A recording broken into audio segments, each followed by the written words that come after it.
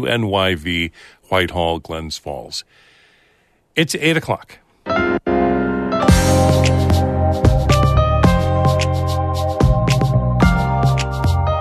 Good morning. This is Northern Light for Tuesday, December 5th. I'm Monica Sandreski.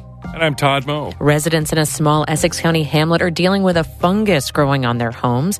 We talk with Adirondack Explorer reporter Gwendolyn Craig, who's covering the issue. And we found from, talking to the State Department of Health, they don't feel there is a public health concern here. From what our reporting shows, there isn't a lot of the same kind of concern as like black mold, for example. A new book details the black history of St. Lawrence County from before the Revolutionary War to the 1930s.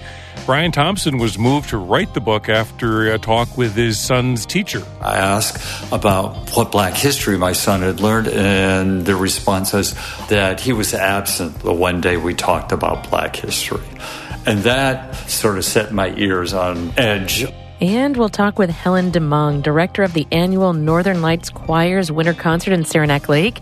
This year's theme is Going Home. One of our very first songs is The Road Home. It captures the love, loss, hope, and support that we encounter as we have our life journey. All of that and more is coming up on Northern Light. Stick with us.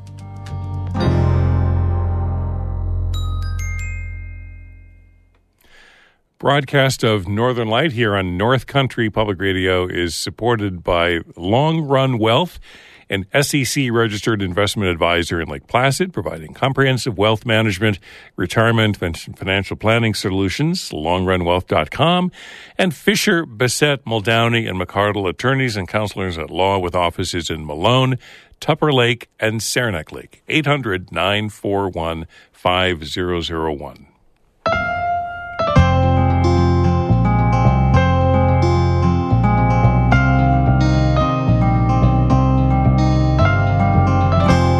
This is Northern Light. I'm Monica Sandreski. And I'm Todd Moe.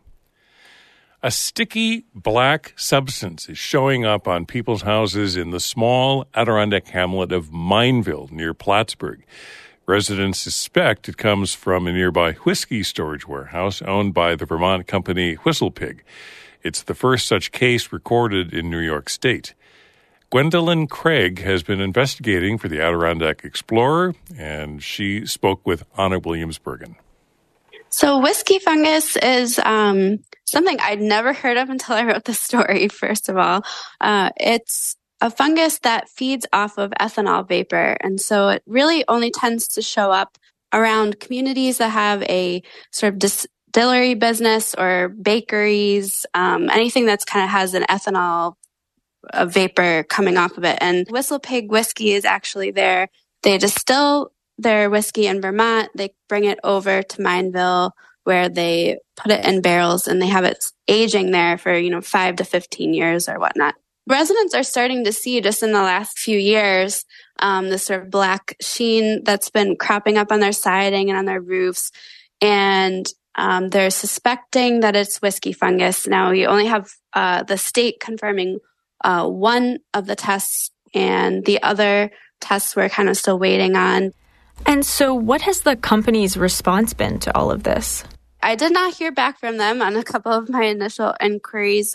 We visited Mineville, we visited residents, and we, knocked on the door at Whistle Pig, and we're told they did not want to comment at this time. And I got an email a couple of days later from an operations director who said, yes, we are aware of whiskey fungus. It does happen, but we're not responsible for all of this that some of the neighbors are complaining about. And they do clean houses, they said, on a case-by-case basis. We've only heard of the hospice building next door getting cleaned by Whistle Pig. A couple of the residents we spoke to said, they'd gone up to the company and asked them to clean their home, and they either said yes or maybe, and had not come back to actually do that. So we're not clear on what their exact policy is. I asked for that, and it's a little unclear how they determine this case-by-case basis part.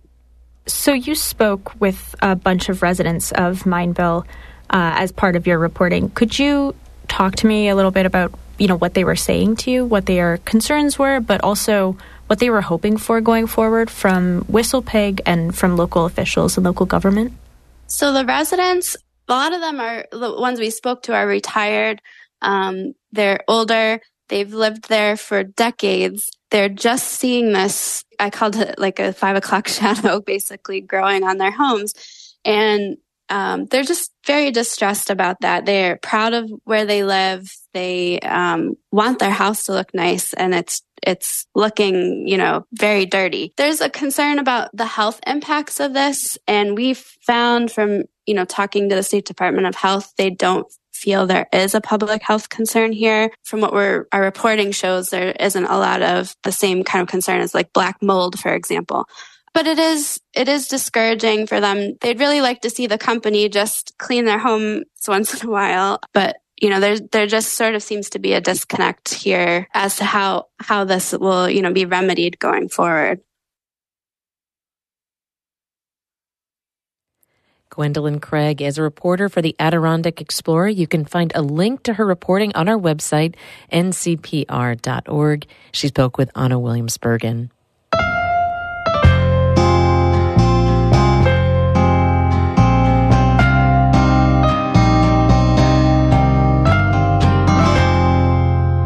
Another upstate New York college is closing its doors. The College of St. Rose in Albany confirmed Friday that it will close next spring.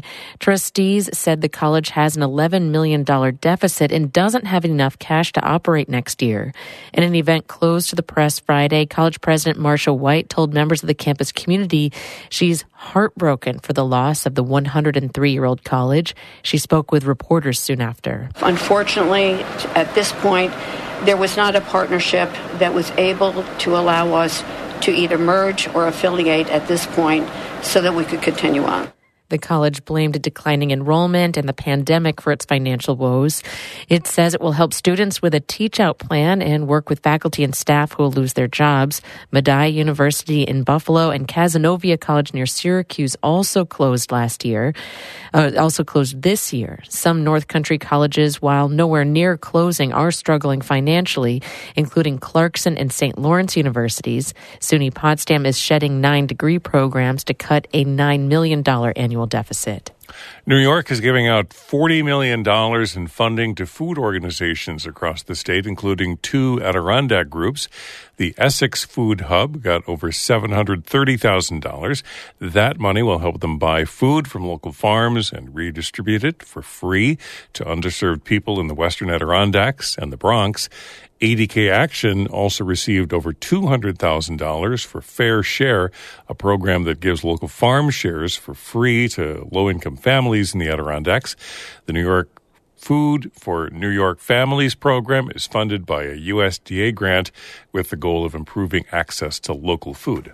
And a dispute between Ogdensburg and its firefighters cost the city almost $100,000 in lawyers' fees. That's according to the Watertown Daily Times. The conflict started in December of 2020 when the Ogdensburg City Council passed a new budget, cutting 7 fire department positions. The firefighters' union said it violated their agreement.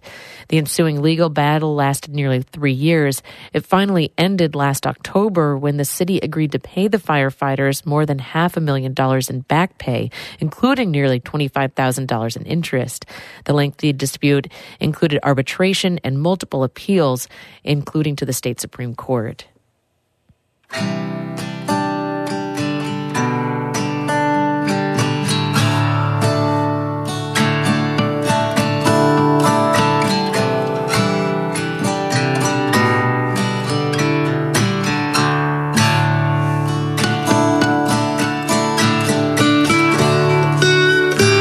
Listening to Northern Light right here on North Country Public Radio. It's 9 minutes past 8.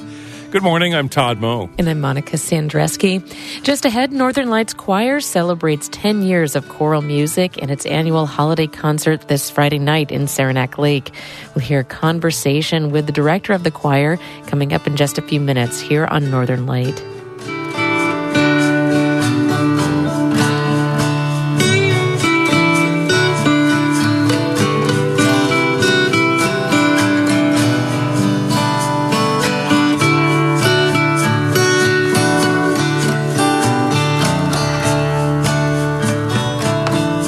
Music by Matthew Johnson out of Sackett's Harbor.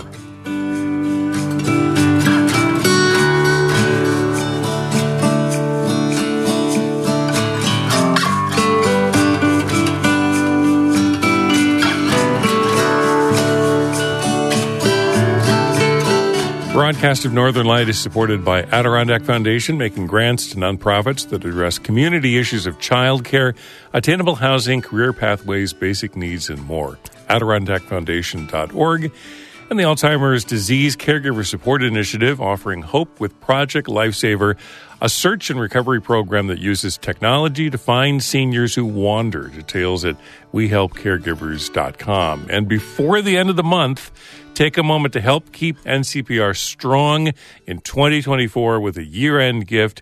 You can give at ncpr.org/give.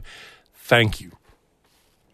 It's hard to find out about the Black history of St. Lawrence County, but a new book brings that history into the mainstream. It details the lives of Black people in the region from before the Revolutionary War to the 1930s, when white supremacists drove most of the Black community out. Catherine Wheeler spoke with the historian who spent 20 years putting together the stories of the region's Black pioneers. Brian Thompson says his interest in St. Lawrence County's Black history started with his children's education. I'm the adoptive parent of 2 Black children. And when my son was in 4th grade, they're supposed to learn state and local history. And in the conference with his teacher near the end of the year, I asked about what Black history my son had learned, and the response is that he was absent the one day we talked about Black history. And that sort of set my ears on edge. Thompson is the town of DeKalb's historian. He's researched the North Country's history for decades and won awards for his work. Thompson also taught courses for future elementary school history teachers at SUNY Potsdam. He says he knew teachers at the time didn't have a lot of resources about Black history in New York State, let alone the North Country. I thought about it a lot, and I talked to some Black friends of mine, and thinking maybe someone who is Black should write this. And a friend of mine who was an English teacher, an African-American English teacher at SUNY Potsdam, said to me, if you don't write it, nobody else will. And so then I started. It took me 20 years of research to put this book together. That book is called African Americans of St. Lawrence County. Thompson says the North Country's Black history starts right when Europeans began to colonize the area. When Abby Francis Piquet came to found La Presentation in what's today Ogdensburg, he came with an enslaved man, Charles, and the community at La Presentation included a Black woman who was a midwife, only listed in the birth and death records as the negress, so we don't have a name for her. Thompson says before New York finally emancipated slaves in 1827, the wealthiest families in St. Lawrence County enslaved people in places like Waddington and Ogdensburg. It was a sign of social status. Thompson says after emancipation, the white people in the county wouldn't sell land to Black people. That meant they had to move around to find work. Before the Civil War, relations between white and Black people in St. Lawrence County varied from community to community. Thompson says there were a lot of interracial marriages and people could get along, but all of that changed after the Civil War. Jim Crow ideas of race and racism were brought, whereas before the Civil War, there were many ardent abolitionists, and they talked about in the newspapers about the noble African. After the Civil War, the N-word slang started to appear in huge numbers in the local papers, and the local papers ran serial stories putting out all the stereotypes that we've heard of, racist stereotypes that didn't appear in the press before then. They'd run these fiction serial stories which showed African Americans to be ignorant, they could only speak in pidgin English or whatever, and that just was not the case before the war. Those things weren't talked about in that way. Thompson says many white people in the North Country didn't want to admit they were abolitionists. Abolitionists were blamed for the war, the high death toll, and the economic downturn that followed. So anti-Black sentiment rose.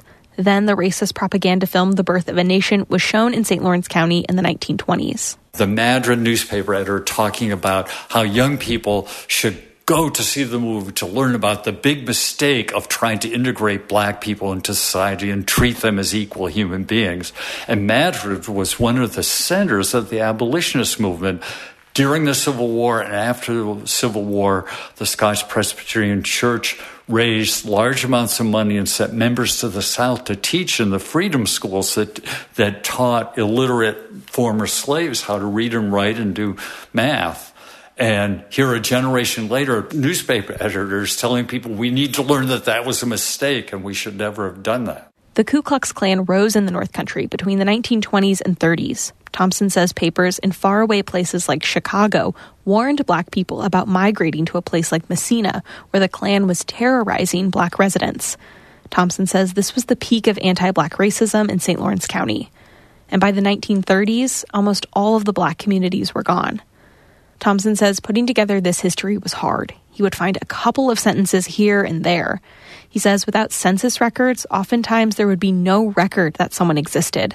One of the stories I tell in the book is about the Fry family of Governor, and Flora Fry was given a land grant by Garrett Smith when he was giving land to free black men, 2 from every county in the state, so they could vote, because there was a poll tax in New York for black people. And I wanted to find out why a woman got it, because she couldn't vote anyway for another 75 years in New York. And I had dug out incredible records, but a little piece here, a little piece there, all starting with Garrett Smith's records of her. Thompson's book often focuses on individuals and families to illustrate the black community's experiences in a particular place and time. I think that's an important way to tell history because it makes it personal to us. There's got to be somebody in that book that you as a reader will relate to, whether it's Nanny and what she goes through in her travails with pregnancy, whether it's the Boston family raising multiple generations of their family in the Messina area and fighting in the Civil War, or if it's George Swan being a successful businessman. There should be somebody there that you can relate to in the book, I hope. That was my goal. Thompson says the black community's resilience is the most important takeaway of the book. He says this history has always been a part of the North Country, and it's important to acknowledge and learn about it. Catherine Wheeler, North Country Public Radio in DeKalb. Thompson's book, African Americans of St. Lawrence County, is now available.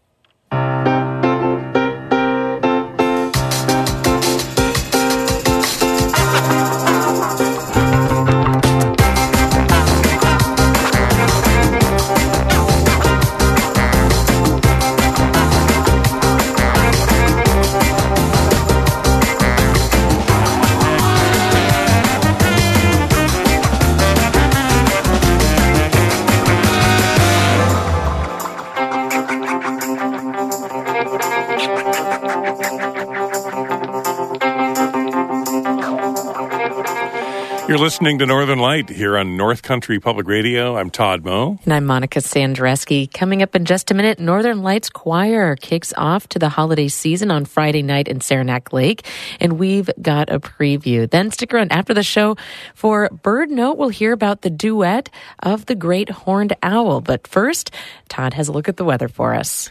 Cloudy skies today and probably right through the weekend at this point, with highs this afternoon, low 30s for much of the region, light winds out of the west-northwest, but gradually milder temperatures. Highs tomorrow in the 20s, 30s again on Thursday, a high near 40 on Friday, mid-40s on Saturday, and a high in the upper 40s, low 50s on Sunday, with about a 70% chance of rain on Sunday afternoon, with winds out of the southeast. We've got clouds, 27 degrees in Canton right now.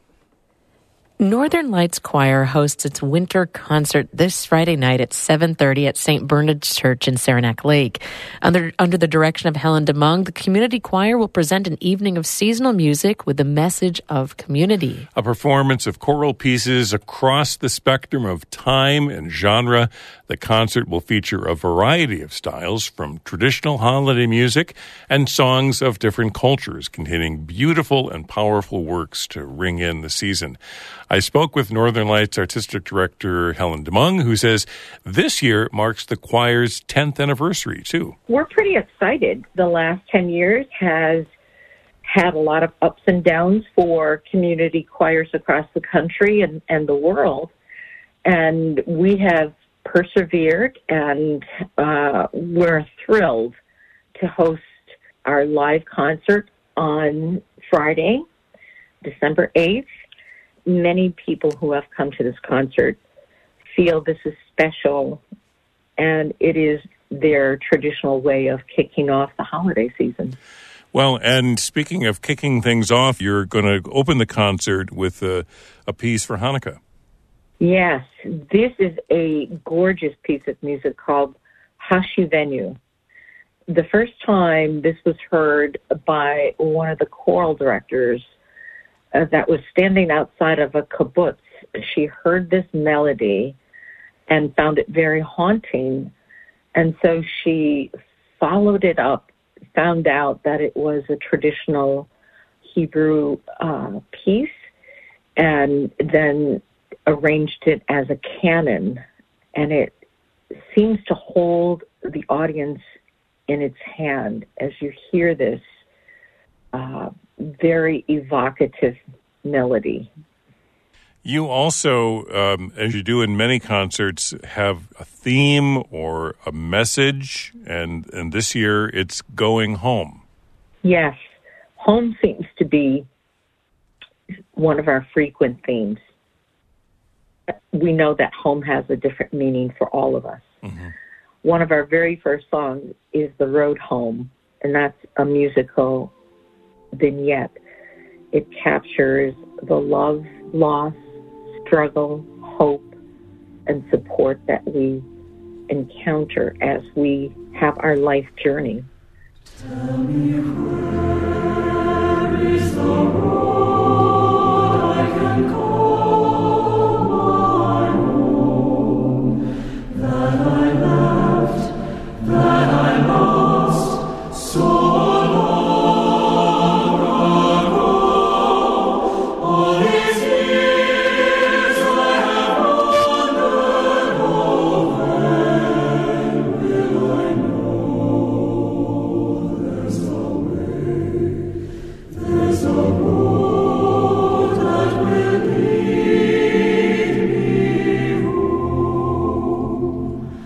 home. Our winter concert will contain an extraordinary collection of songs that creates a quilt of musical styles. And the thought of home and coming back home will reoccur. Our last song is actually called I'm Going Home, and that is a shape note song that was written by Sacred Heart back in the 1800s. So it will foil the beginning and the end of the concert.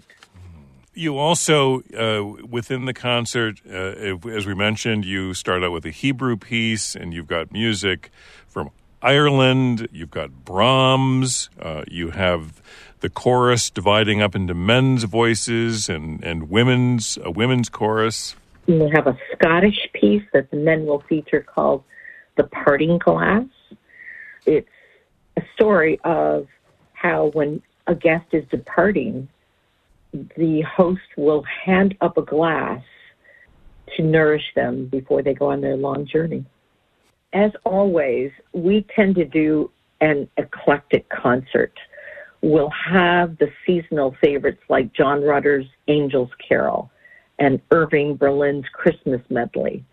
But we'll also have some gems like Eric Whitaker's The Seal Lullaby.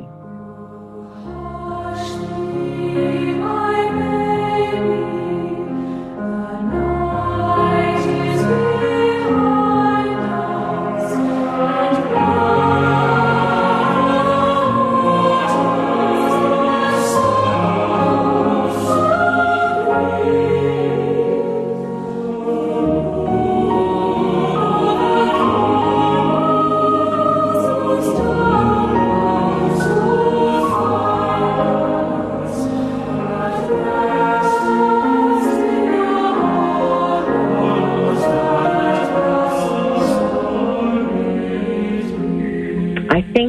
The thing that I'm so excited about is the high caliber of music that we're singing and how well it is embraced by all of our communities that come and listen to this concert.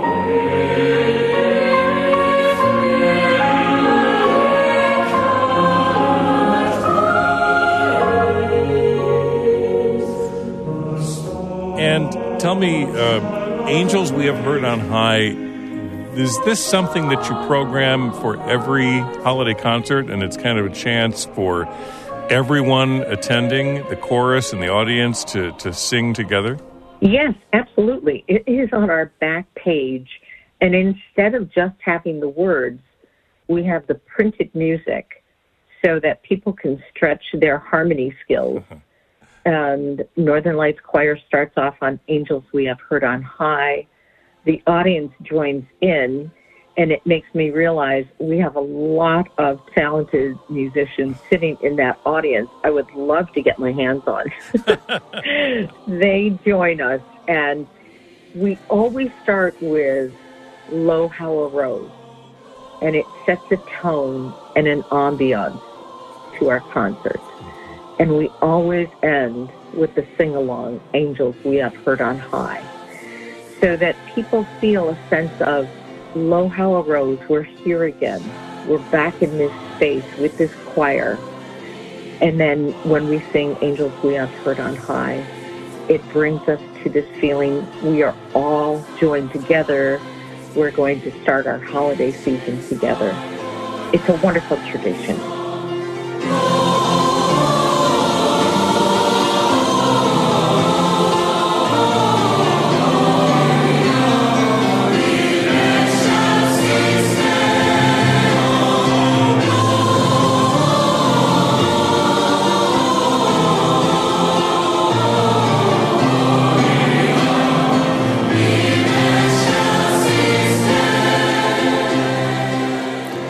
Helen DeMung is Artistic Director for the Northern Lights Choir. The choir is a multi-generational community choir that includes singers from Saranac Lake, Lake Placid, Keene Valley, Tupper Lake, as well as students from Paul Smith's College.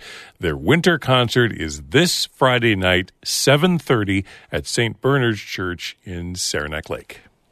You're listening to Northern Light right here on North Country Public Radio. Just a couple minutes left in the show, but before we go, we want to let you know about a Northern Light event coming up this Saturday evening in Tupper Lake.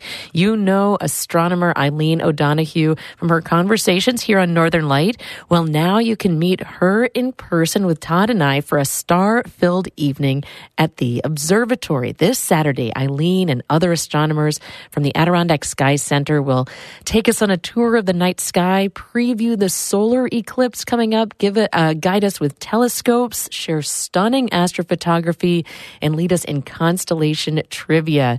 This outdoor event is free, but space is limited, so reserve your spot now at ncpr.org/under the stars. That's ncpr.org/under the stars.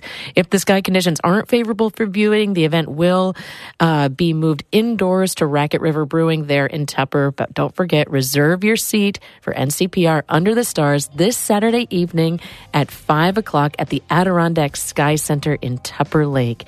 That's ncpr.org/under the stars.